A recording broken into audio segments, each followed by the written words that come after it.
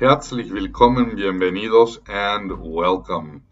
El día de hoy les tengo un podcast que realmente llega a la profundidad de lo que tiene que ver el tema de liderazgo, el de compartir para que crezca el equipo.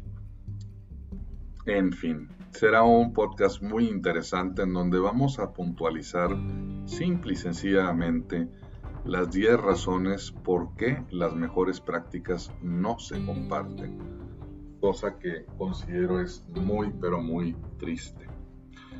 La primera, pues simple y sencillamente los líderes de la mayoría de las empresas, incluso si no lo admiten, no están realmente comprometidos con las personas que comparten sus ideas entre sí. Suena extraño, ¿no? Pero es verdad. ¿Por qué será que existe este fenómeno? Pues al final del día porque las ideas compartidas libremente a menudo terminan siendo ideas que mueven el tapete, sacuden el barco. Las viejas formas de hacer las cosas se desafían, el status quo se enfrenta, es necesario considerar, evaluar y financiar nuevas posibilidades, o de no ser financiadas ninguna posibilidades. Abundan los correos electrónicos, hay tantas opiniones, hay desacuerdos, hay más reuniones, hay tantas cosas que inducen al no querer ceder lo que es el control, porque simple y sencillamente la gente no está comprometida con las personas en su empresa. Segundo punto, no hay una visión clara y convincente del éxito. Si las personas que trabajan en el mismo proyecto no están en la misma página sobre el por qué están trabajando juntos y por qué se levantaron de la cama por la mañana, pues es, muy poco probable que estén lo suficientemente motivados para ir más allá del síndrome de la misma vieja cosa, mismo viejo proyecto, mismo vieja cosa que vamos a hacer hoy. Sin una visión clara y convincente para motivar a estas personas más allá del deber, muchas personas terminan pasando por lo que son los movimientos nada más repetitivos. Al final del día, los viejos hábitos mandan y prevalece la mediocridad. Por eso, también ahí, las mejores prácticas no se comparten. Tercer punto, porque no hay sentido de la interdependencia. Las personas no se tomaron el tiempo para compartir sus ideas de mejores prácticas entre ellos mismos, y si no hay un reconocimiento de la necesidad de colaborar, ¿cómo diantres van a empezar a compartir sus diferentes experiencias entre ellos?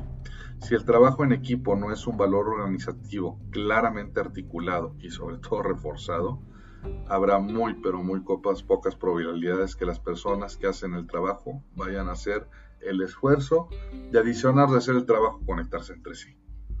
La falta de confianza y apreciación. Las personas pueden reconocer la necesidad de colaborar entre sí, pero pueden no gustarse o confiar en los demás, o no querer confiar en los demás, ¿no? Se requiere un esfuerzo para llegar a otras personas, especialmente las personas que son diferentes a uno mismo. Aún así, aunque lo hacen, a veces es un riesgo, especialmente para aquellas personas o colaboradores introvertidos. Si las personas trabajan en lugares remotos, en diferentes zonas de horario, el grado de dificultad se exponencia. Sin confianza y un aprecio genuino por la perspectiva de los demás, las mejores prácticas rara vez, si es que alguna vez, se compartirán.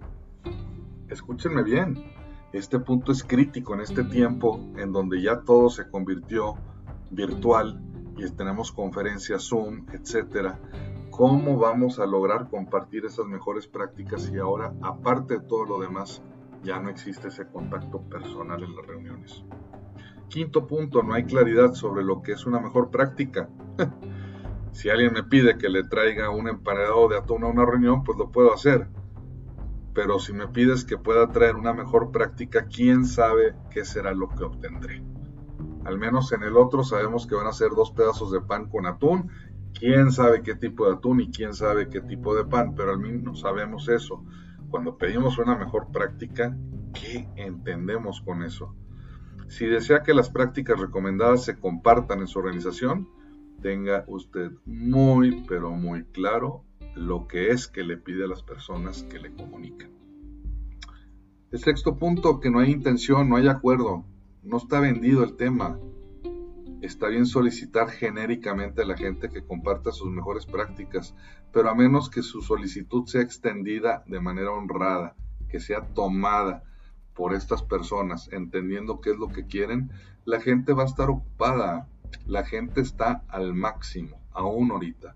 Les pide uno que hagan una cosa, más probablemente van a encontrar que van a estar atorados con necedades y no van a querer compartir a fondo lo que realmente les movería que pudiera ser una mejora práctica para la empresa.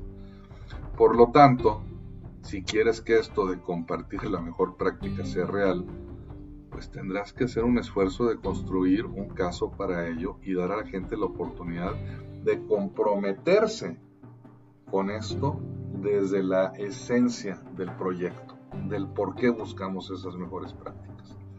El miedo al juicio, pues algunas personas tienen muchísimas mejores prácticas que compartir, pero le tienen miedo a otras personas que critiquen su juicio. Entonces el resultado es, pues se atenen y se las guardan a sí mismos. El octavo, la percepción de la falta de tiempo. Vivimos en un mundo absolutamente de déficit, síndrome de déficit de atención. Incluso el hecho de que hayamos leído algún libro últimamente de manera continua sería sorprendente. Lo que es más, olvidemos del libro, el hecho de que usted me esté escuchando hasta aquí ahorita es asombroso. Si una persona piensa que no tiene tiempo, hay muy pocas posibilidades de que vaya a decir sí a un proceso de intercambio de mejores prácticas. De todas maneras va a llevar un tiempo, incluso si el proceso en sí mismo producirá ideas que le ahorrarán tiempo y aumentarán radicalmente sus probabilidades de éxito.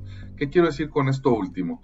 Que la gente por ocupada va a decir no tengo tiempo, pero lo van a decir aun y cuando el entrar a este proceso les va a eficientizar el tiempo para que tengan más tiempo para otras cosas.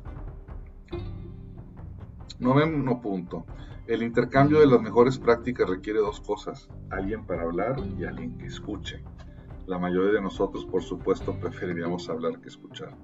Si usted y su equipo realmente están comprometidos a compartir lo que se está aprendiendo entre sí, asegúrese de escuchar de verdad. Métase a fondo en el proceso. Y el 10º punto, que no hay una plataforma. Compartir las mejores prácticas con otras personas requiere algún tipo de método, plataforma de comunicación. Si su equipo no tiene una manera confiable de compartir lo que están aprendiendo, es dudoso que lo vayan a hacer y retener. ¿Qué plataforma podría funcionar mejor para su equipo?